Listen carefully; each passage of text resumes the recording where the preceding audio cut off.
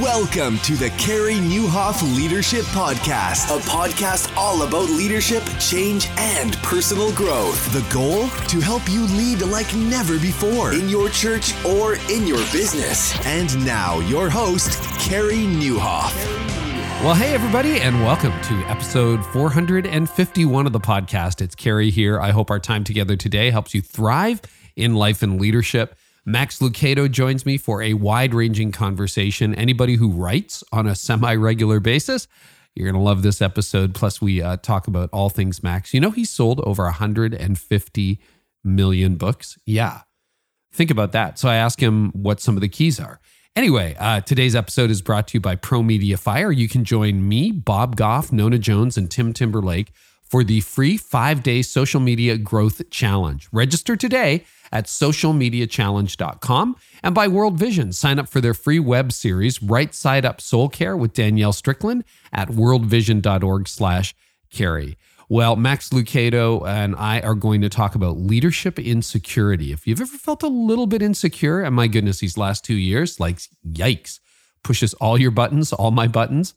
So if you get a little bit of insecurity, well, Max struggles with that. So have I, and we'll talk about it. Talk about how to replenish your content well with fresh ideas. A lot of you do communicate for a living, or you preach for a living, or you have to come up with ideas for a living. How do you replenish that well? And then what are some keys to effective succession? I really believe that succession can be a crisis, not only in the church, but in business. And Max talks about how he did it well. We compare some notes. He has sold over 150 million books to date. He is a pastor, speaker, and best-selling author. And his books have been translated into 45 languages, distributed in 80 countries around the world. He entered ministry in 1978, and as a writer, he is known for combining poetic strategy and homespun humor with the heart of a pastor. We also talk about his latest book through a leadership perspective. Would you like help with growing your church or nonprofit online during this holiday season? And if you're not online, it's really hard these days. You know that. If so, I want to invite you to Pro Media Fire's free 5-day social media growth challenge starting October 25th.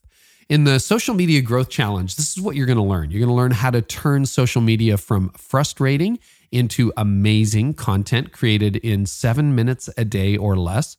We'll teach you how to launch a simple social media initiative that will stop the scroll and drive growth this holiday season. And for churches and nonprofits that are growing online, you'll learn how to grow and scale through the power of a proven next step digital framework. So I'll be there. Bob Goff, Nona Jones, and Tim Timberlake will all be there. And thousands of mission-driven leaders will also gather for the Social Media Growth Challenge. It's a transformational 5-day learning experience. It's live and it starts next week. Register for free at socialmediachallenge.com.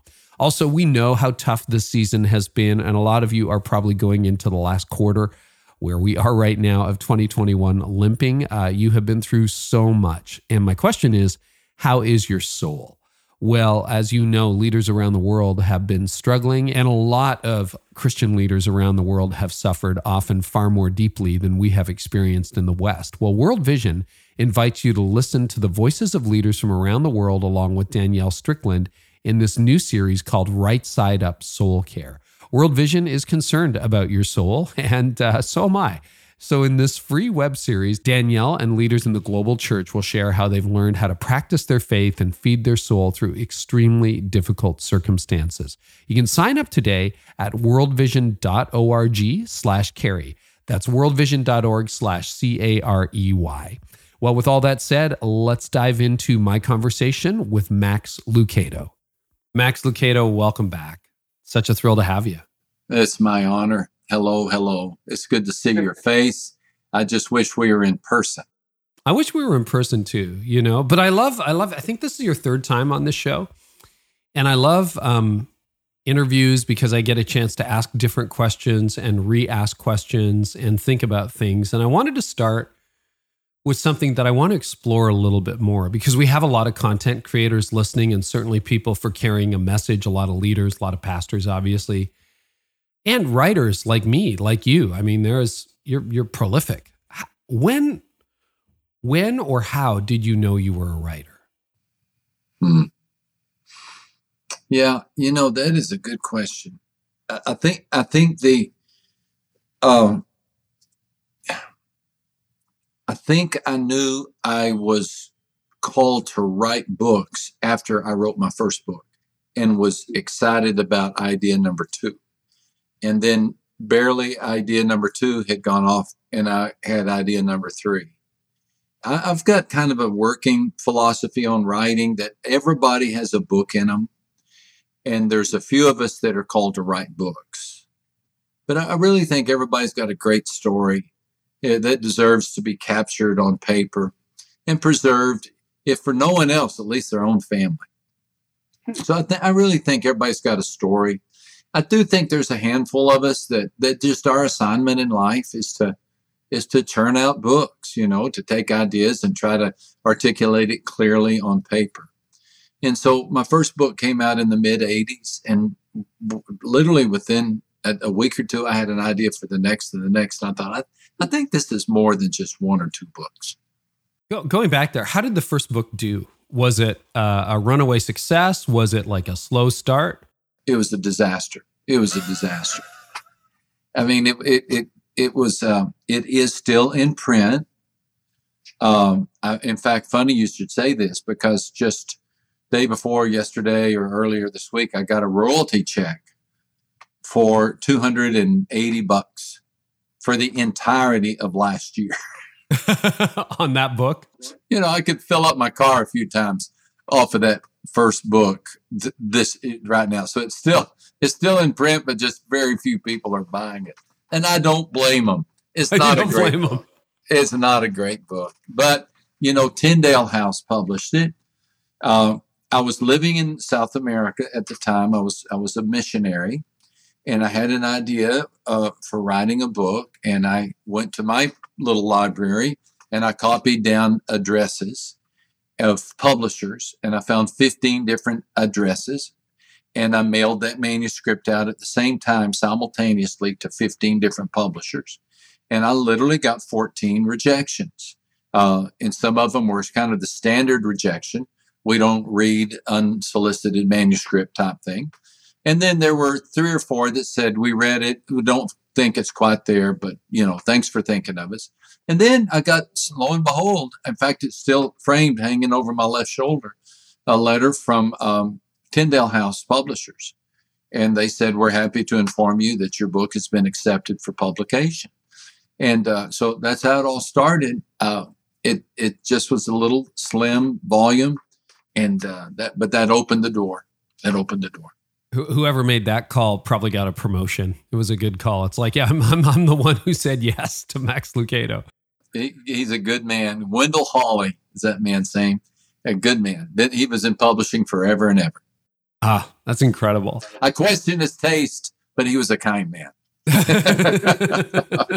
Max, it's interesting. I mean, it's easy to look back, and I think a lot of us who lead and produce things, we look back, like whether you're manufacturing a product, you look at your prototype at the beginning and you're like, oh, I can't believe anyone bought that. Or your first design, it's like, ooh, I'm embarrassed. Take that off the internet. At the time, did you know it was bad? Like at the time, no. Did you? No, that's what a perceptive question. Yeah. I guess I thought it was okay. It did go through an editorial process. So apparently they thought it was okay. But I really am a harsh critic of my own stuff. I don't think I've ever gone back and maybe you I don't think I've ever gone back and read entire book that I've written. I've read snippets. Only for the audiobook, Max. Only for the audiobook, and only because it's hard. It's kind of embarrassing because you want to keep changing stuff. Like, do you suffer with that? Like, you go back to something you wrote a decade ago and you're like, could have made that better. No doubt. And I could have stated that more clearly. Or what were you thinking about when you tried to turn that phrase? So you suffer from the same being your own worst self-critic? But okay, just for context, I know we'll have this in the intro extra by the time this happens, but do you have any idea what your running tally as of today, third quarter, almost 2021, for numbers of copies sold would be in the books you've written? Yeah, it's pretty much up there. Yeah, just up there. It's up there. I think it's 150. 150 million. 150 million. Yeah.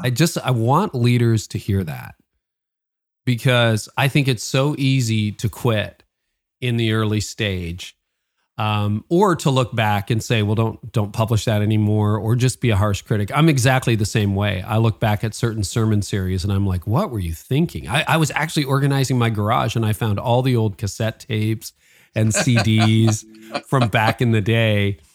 And I'm looking at these series, and I know there's some gems in there. Like, God used it. It was incredible. But, if I was doing it again today, I'd do it so differently. But let's talk about what I use the metaphor content well. So I get that question a lot. You asked me before we started recording, how many years have you been doing this? How many interviews have you done?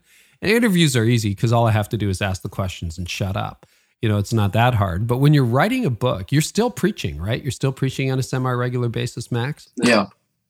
And you started preaching when? What year? I came to the church where I've been all these years in 1988. Yeah. When I lived in Brazil, I preached almost every weekend for about 4 years. Of course, that was in Portuguese. So I had never had a position in a church until I came here in 1988. So that's incredible. Yeah, I've loved it. And I shouldn't say I've loved it. There have been some really hard times, really, really hard times. But I'm at that wonderful stage where, when you back away and you look up at the mountains and all you see are the mountain peaks, there's valleys, but you're far enough removed that now you're just starting to see the mountain peaks. I'm kind of at that phase with the church here. They still let me preach about 20 times a year, which is plenty for me, but I'm not in charge of anybody or anything. And so it's a bit of a, almost another honeymoon. I'm really loving the church now. And I know it's because I'm not down in the nitty gritty trying to decide if we're going to cancel the online Saturday night service because we're in COVID. I'm not having to live with the weight of those decisions. But I'm enjoying the role that I have at the church. Yeah, and we're going to get there because I do want to talk about succession and all of that. But I want to tap on writing a little bit more. So I think of it as a content well. So really impressive. You've been really speaking to the same group of people for over 3 decades now. If my math is right, that would be about 33 years, which is an awful long time. And they know all your jokes, they know all your stories, they know your bent, they know your illustration. And yet you've got to, for those of you who don't preach, you've got to come up with fresh content every day. And you're still publishing books. You still have ideas. Do you have an idea right now for your next book already? Yeah. Okay. Yeah, the next book is finished. Okay, of course it is. And of course it is, Max. But right now I'm working on the one after this one. I can't wait. I hope you'll have me back to talk about Jake. I'll have you back. In about 2 years. It's going to be 2 years. We'll talk about Jacob. Next year, we'll talk about the Holy Spirit. So the Holy Spirit and Jacob. So you're 2 books ahead, and your new book on Esther just released, which we'll talk about. Let's talk about content well. It's interesting. I seem to have a bottomless to date leadership content well, but I found my preaching content well ran dry, which is why I pulled myself off the preaching team at our church. I had a couple of ideas left, but I'm used to having 2 or 3 years of ideas left. So I'm like, listen, before I'm scraping the bottom of the well looking for a drop of water, and it's not like my faith is intact, all that stuff's intact. I would say actually I'm spiritually in a really good place right now.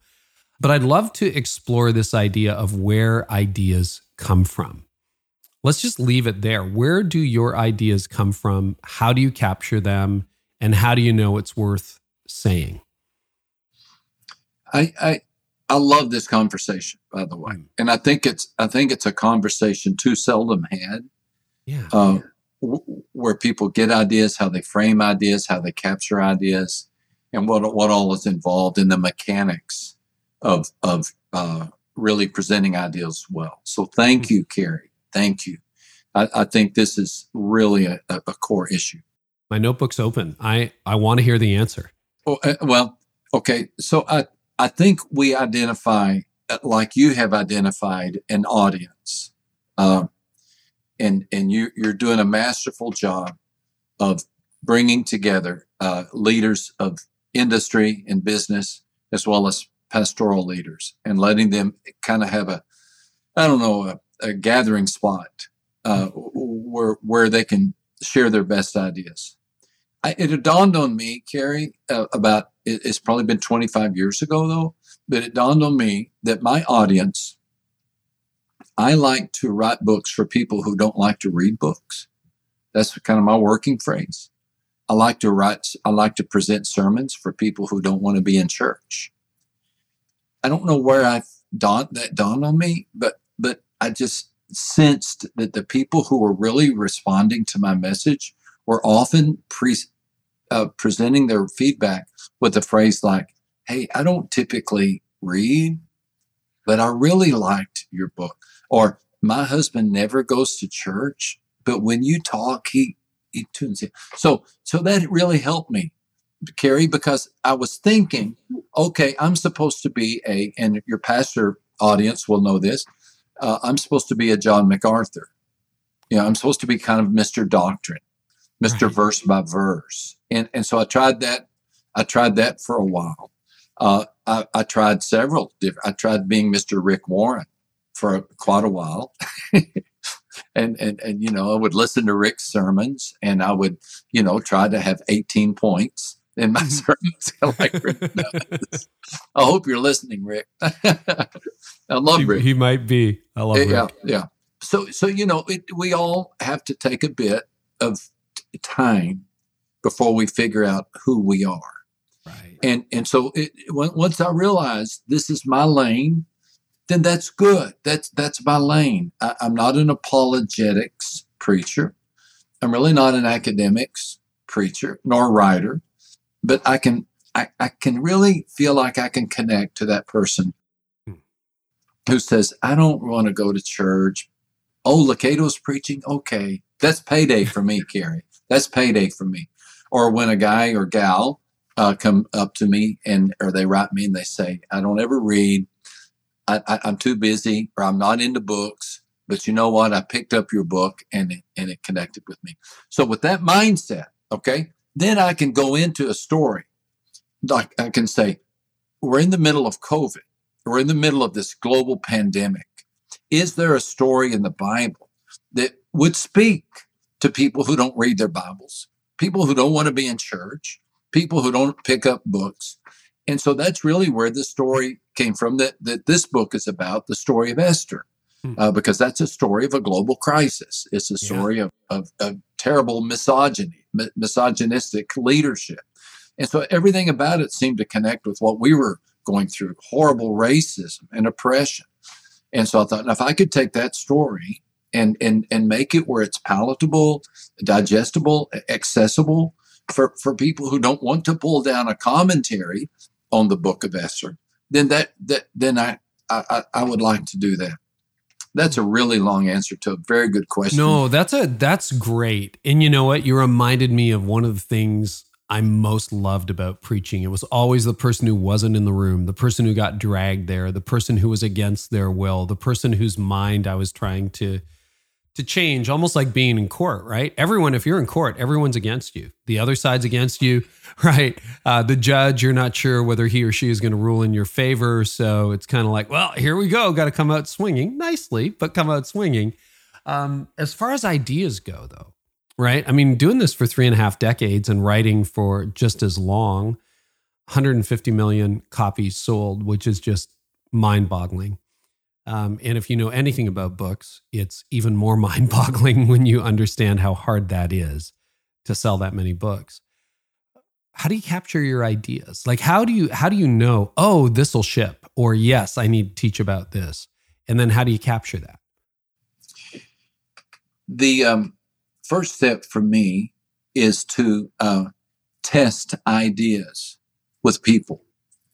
For example, you remember where you were in February of 2020. You mentioned that you were in New York City.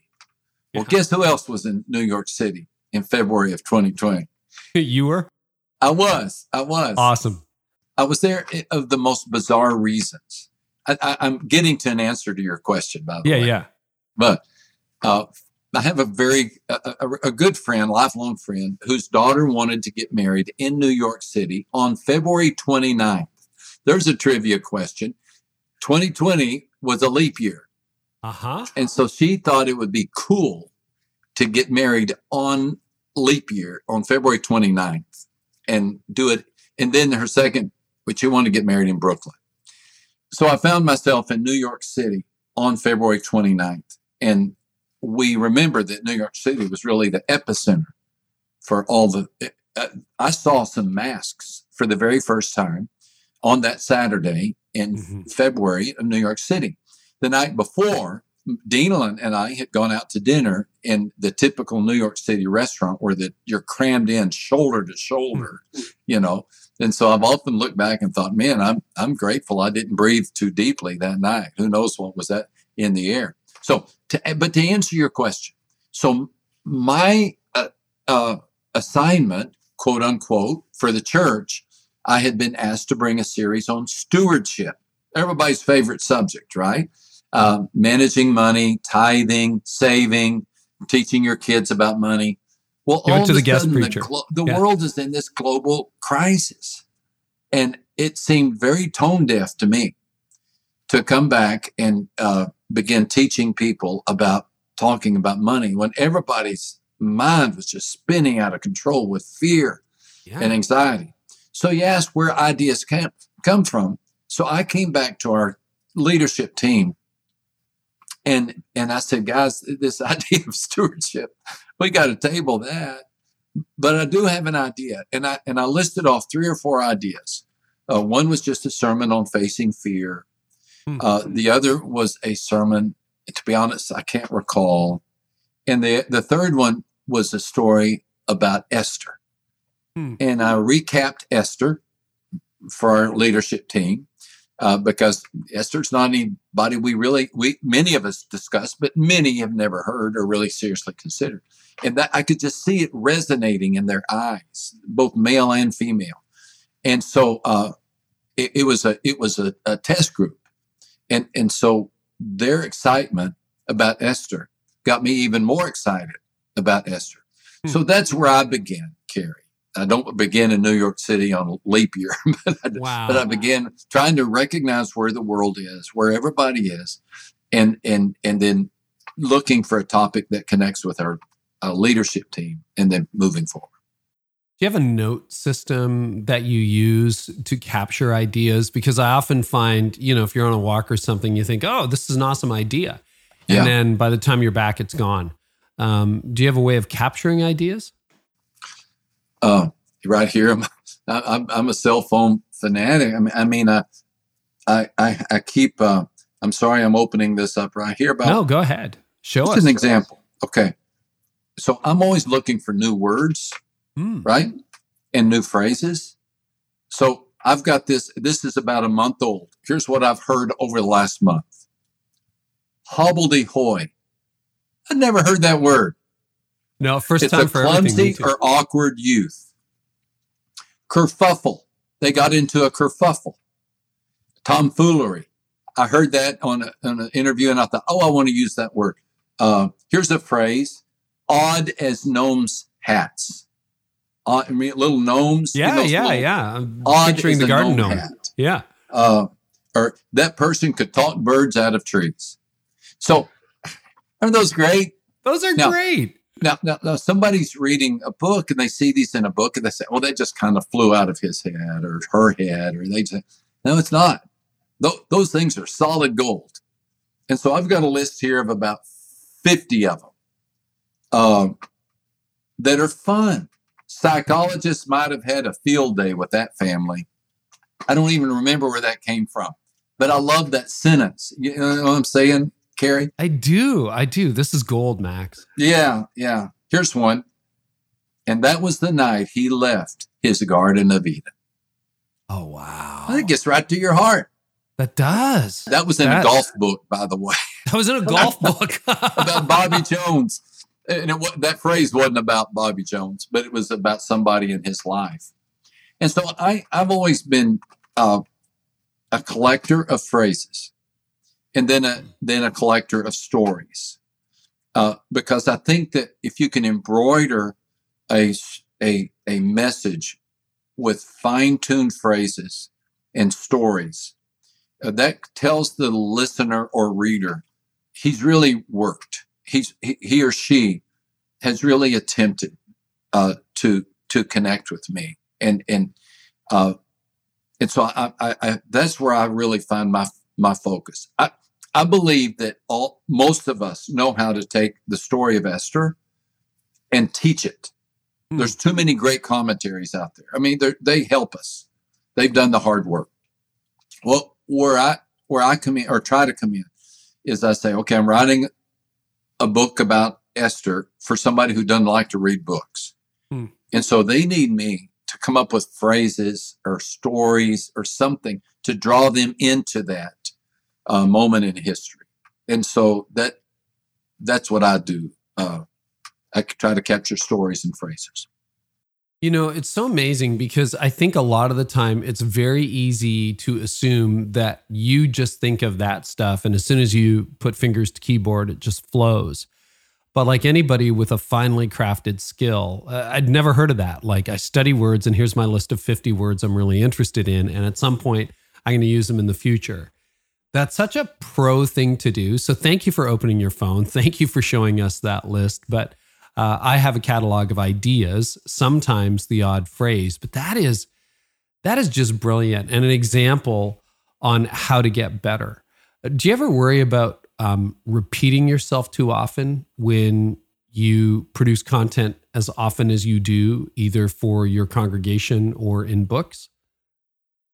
I really do when it comes to books. I think with the congregation, I don't mind.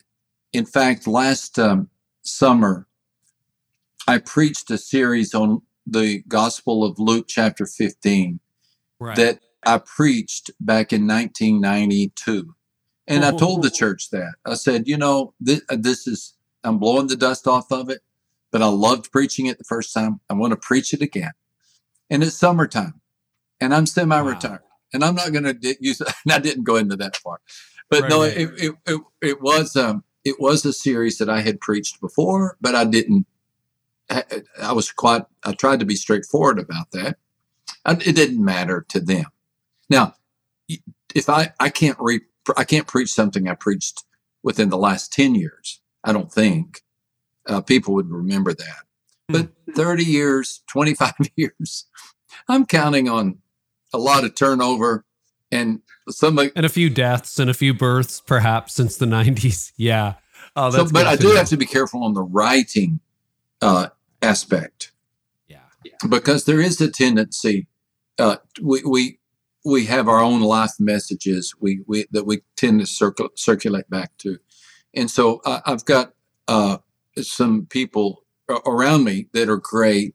Karen, my assistant, she's read everything I've ever written. I've had the same editor since about 1986, and so she'll flag something that sounds familiar. But to be honest, Carrie, there were 2 or 3 times that a story worked its way back into a book and none of us caught it. And I can't even recall which story it was, but there were, I can recall. It doesn't matter. It doesn't matter. Yeah. But I do recall now, later on, looking at the manuscript at the book, after it had gone to press, I thought, I think I told that story way back early. And sure enough, it's going to happen. Well, who's ever read every single one of your books and has that good a memory and takes the time to write you to tell you about it, they should just get a point or a cookie or something like that. Like at a certain point, it's like, if it happened that infrequently, you win, right? You win. Max, I want to get into the book. It was a privilege to endorse the book and read an early manuscript of it. You have such a way with words. And there's one particular character that I want to drill down on because I think it's so salient to leaders. It haunts me. I told you before we got going that if I ever wrote a book about a biblical character in the Old Testament, it might be this guy who nobody knows, but I think he portrays a lot of insecurities leaders have. But I want to talk to you about succession. I think it was either the last time we talked or the time before that. You were in the midst of a succession plan. and give us a little update. And this is a crisis. It's a crisis in the church, also in the business world. The majority of businesses die with their founder. They just, they get sold, but there's nobody really carry on, or they just wind down. It's like, yep, we just closed shop and everybody went home. What are you learning about succession? I'm learning that it's a very delicate process. And I'm not going to give myself a high grade on it because it's hard to, number one, stop doing what you've loved doing so that the right person can step in and begin doing it. But I've got 3 or 4 thoughts that are competing for my tongue, and I can't decide which one I'm doing. We have time. Take your time. Here's what I would say. I would say, first day on the job, you need to start thinking about succession. First day on the job. Your first task is to find your successor. And that's how intentional we need to be about it. Yeah. We need to be grooming up the next generation all the time. And we need to be, number 2, very careful about building a business or building a church around the personality. Yeah. We've really got to be careful about that. Carrie, you're a lot younger than I am. Not that much. We kind of cut our teeth in the megachurch era. Yeah. I can recall moving back from Brazil, in our church here where I live now. I think we had about 400 members, which I thought was huge. Oh yeah. There was a day where that was a mega church. That was a major church. But then people started telling me, I can remember being in a pastor's office and he said, "Oh, don't you know there's this church in Chicago and they have 5,000 people. There's this church in Seattle. There's this church in LA." I couldn't believe it. Yeah. I didn't know it was legal to have that size of a church. But what that led into, and I think all the wonderful benefits of being a large church, it's a safe place for people to hear risky messages. You can do really creative, innovative things. However, it's hard to leave a church like that. I mean, it's hard to turn that church over to somebody. And the buzz phrase these days is celebrity pastor. I get that. And I think I like being liked. And so it's hard to release that to somebody who can take that baton and run with it for the next 10, 15, 20, or 30 years. Forgive my rambling there. That's not rambling at all. The 2 big takeaways: make it your first priority. And number 2, don't underestimate how difficult it's going to be. Because we all intertwine our personality and our identity in our work. And it's hard to give it up. We do. How much of your identity would you say was entwined in being the lead pastor of a church?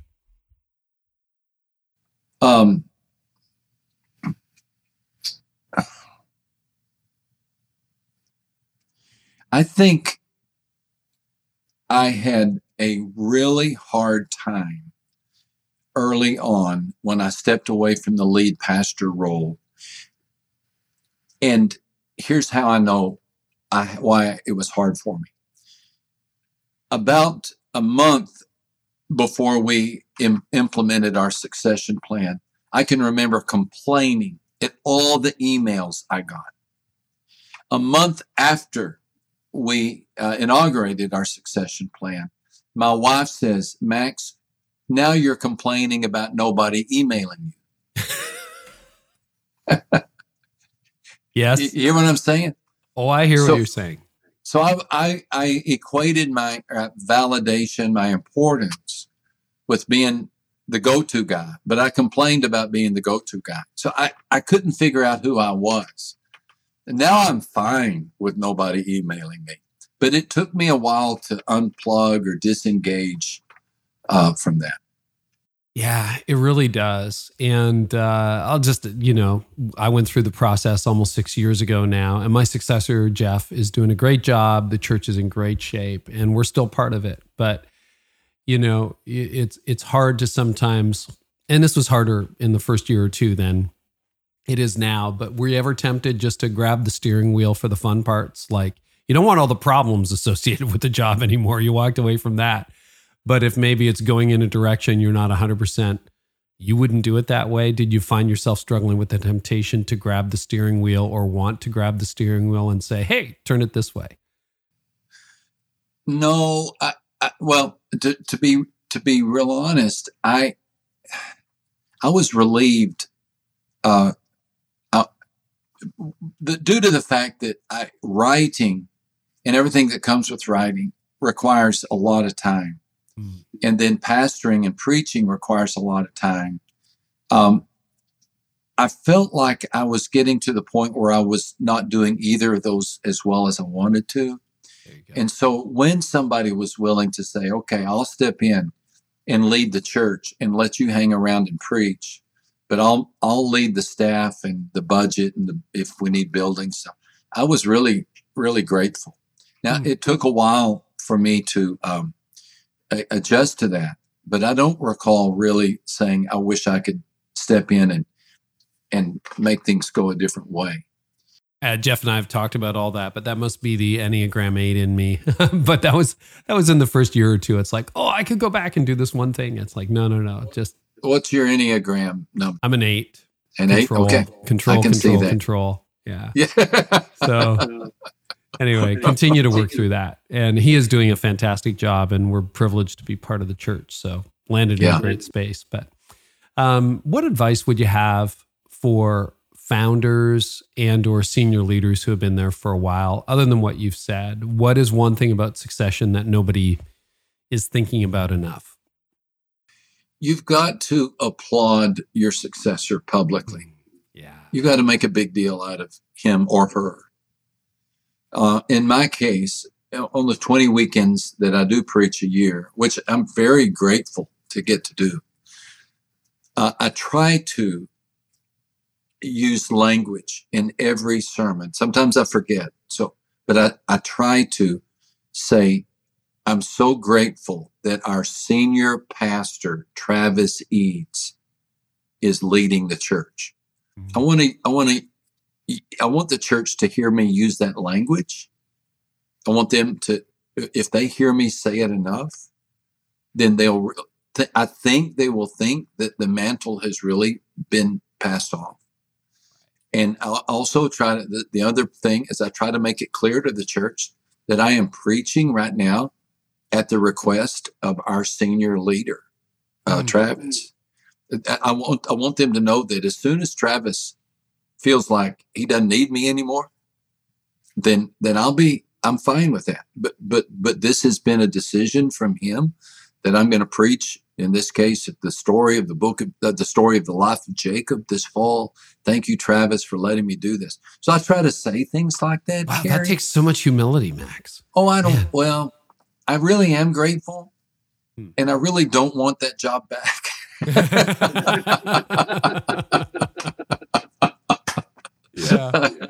Yeah. Especially right now. I told him the other day, I said, man, you senior pastors during COVID, you deserve hazard pay. I don't know how you lead a church during COVID. And so God bless all of you who've been involved, who've done this and to continue to do it during the pandemic. Here. It's super challenging. And I love, maybe that's a conversation for another day, the obvious affection and respect that you have for Travis. And I have the same for Jeff Brody, who's done an exceptional job, and happy to sit under his leadership. Yeah. So, okay, let's talk about your book, which I was honored to endorse and read early on. And maybe you never read books, you're going to read this one. Maybe you never read books about the Bible, you'll read this one. Or maybe you read everything Max wrote and you're going to love this one. But it's about the story of Esther. It has some parallels, but if you can give us just the brief overview of that story.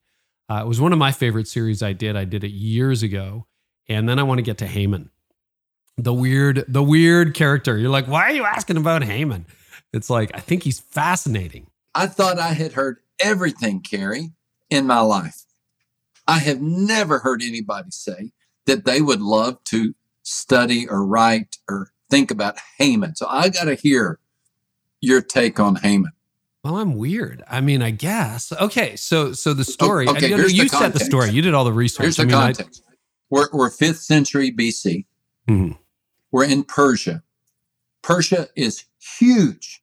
Take the United States, flip it on its side, so double its width, and you're getting close to the size of Persia. There are 4 main characters in the book of Esther, and the story reads like a melodramatic unpacking of a crisis.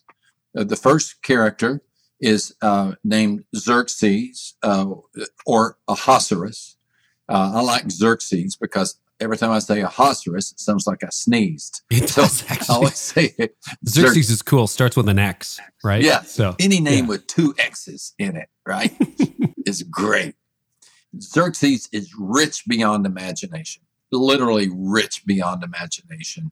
And he in the book of Esther is presented as not much of a thinker, but a very good drinker, because every time he appears, he's in a party or a banquet.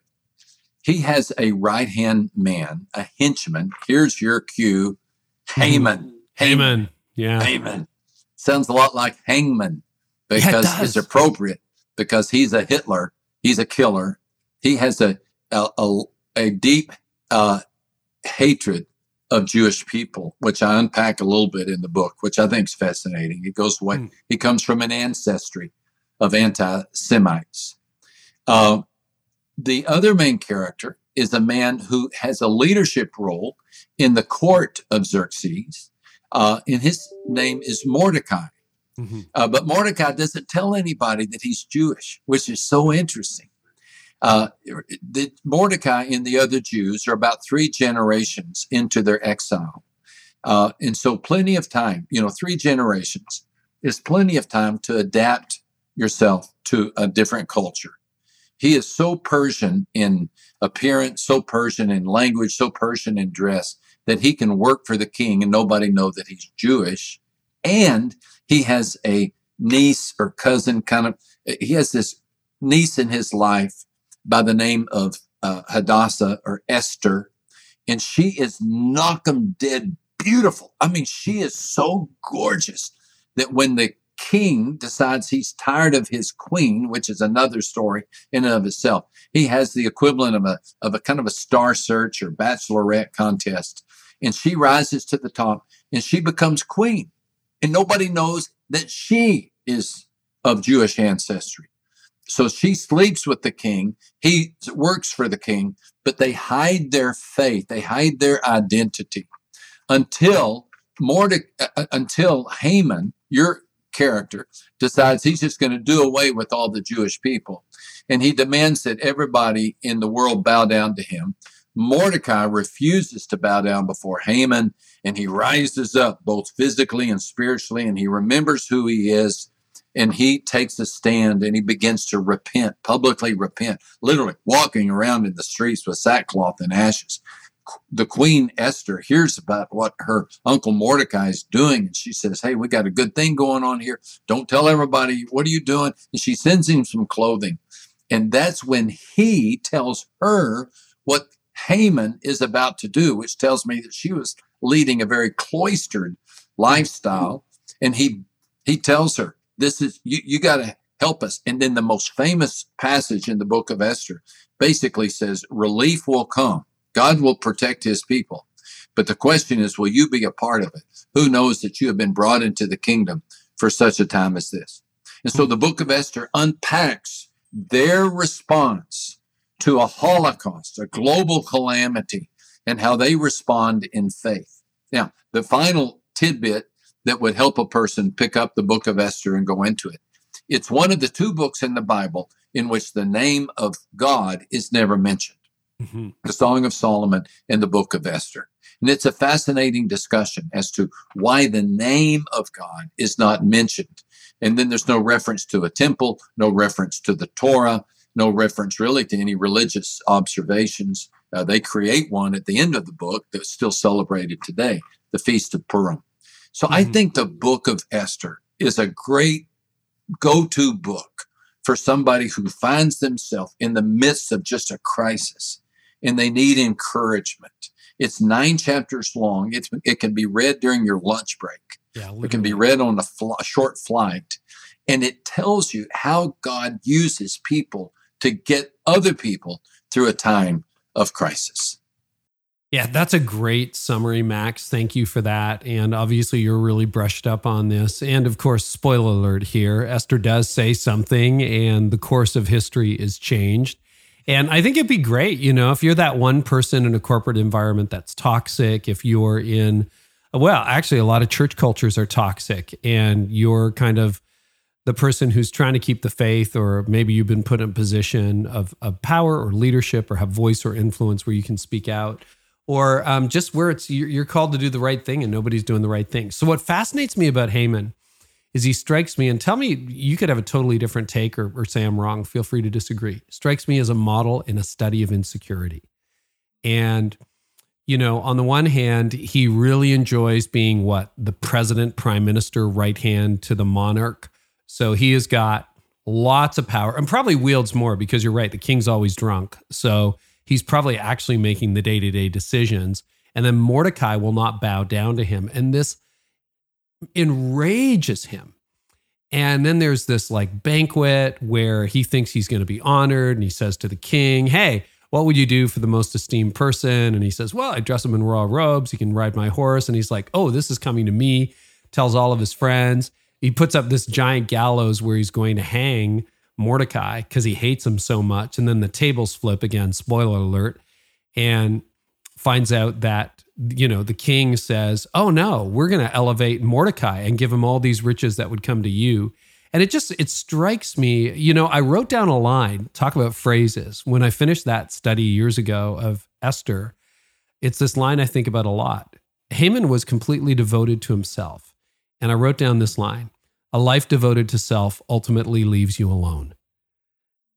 And I wonder if that was he was just so self-obsessed, so insecure that, and I look at that and I'm like, well, what parts of me are like Haman? And there are parts of me that have to be stamped out: the insecurity, the jealousy, the envy, the self-promotion, the vacuousness of the soul that I see in him.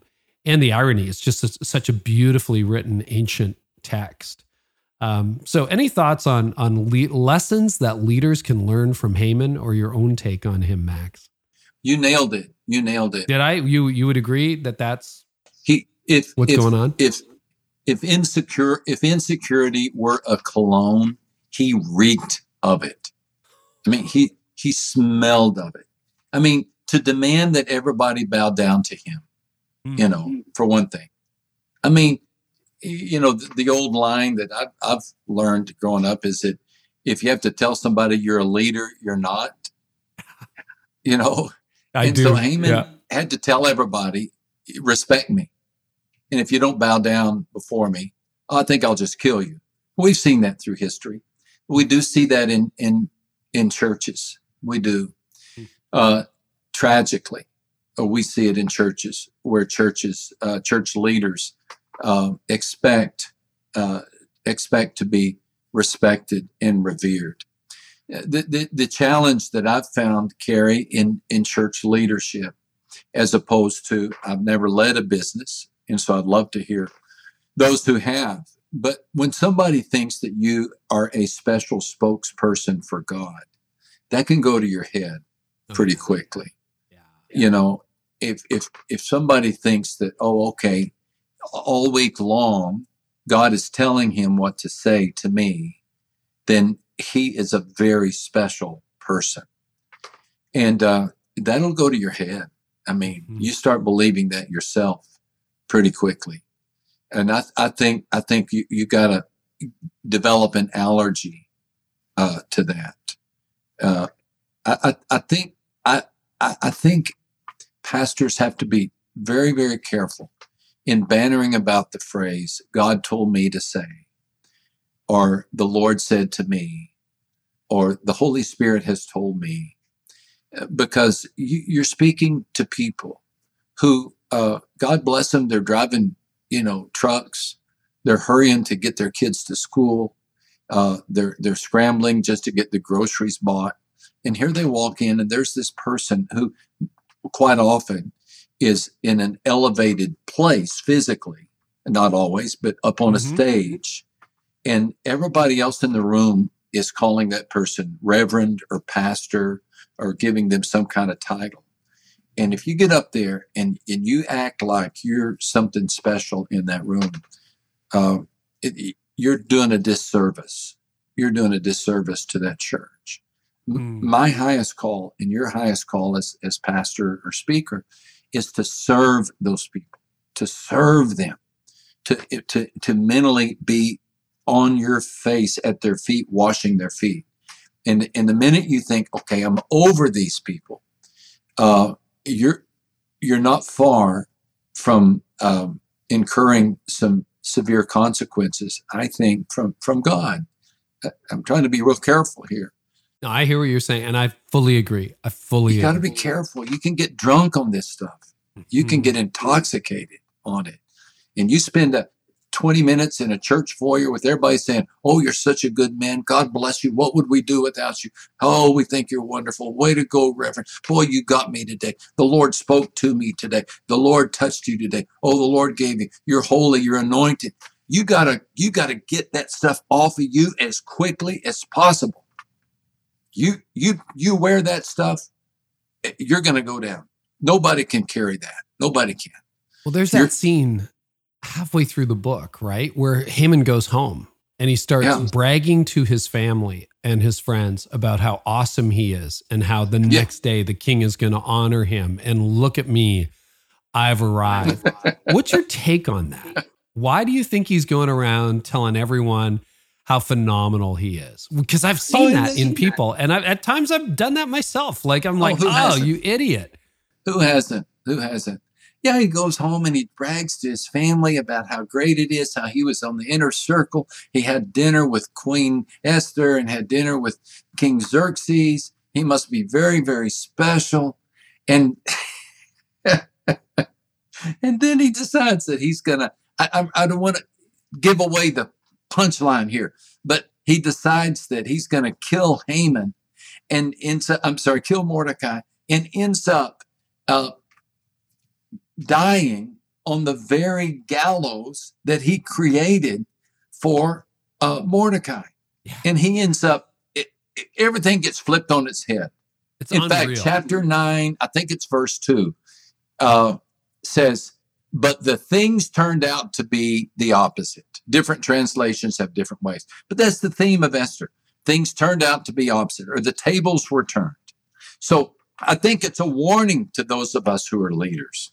The best thing that we can do as communicators is join the Balaam's ass fraternity. Remember, God spoke through Balaam's ass. All pastors need a little pin. Well, we better not put a donkey on because that has political connotations. A mule. We need a mule. We need a mule to put on our lapels. And it just reminds us that God could do this through a donkey. And he's using me as long as he wants. It's such a great treatment. You have such a way with words. Now we have even greater insight into why that is. Let's wrap up. I want people to get the book for themselves.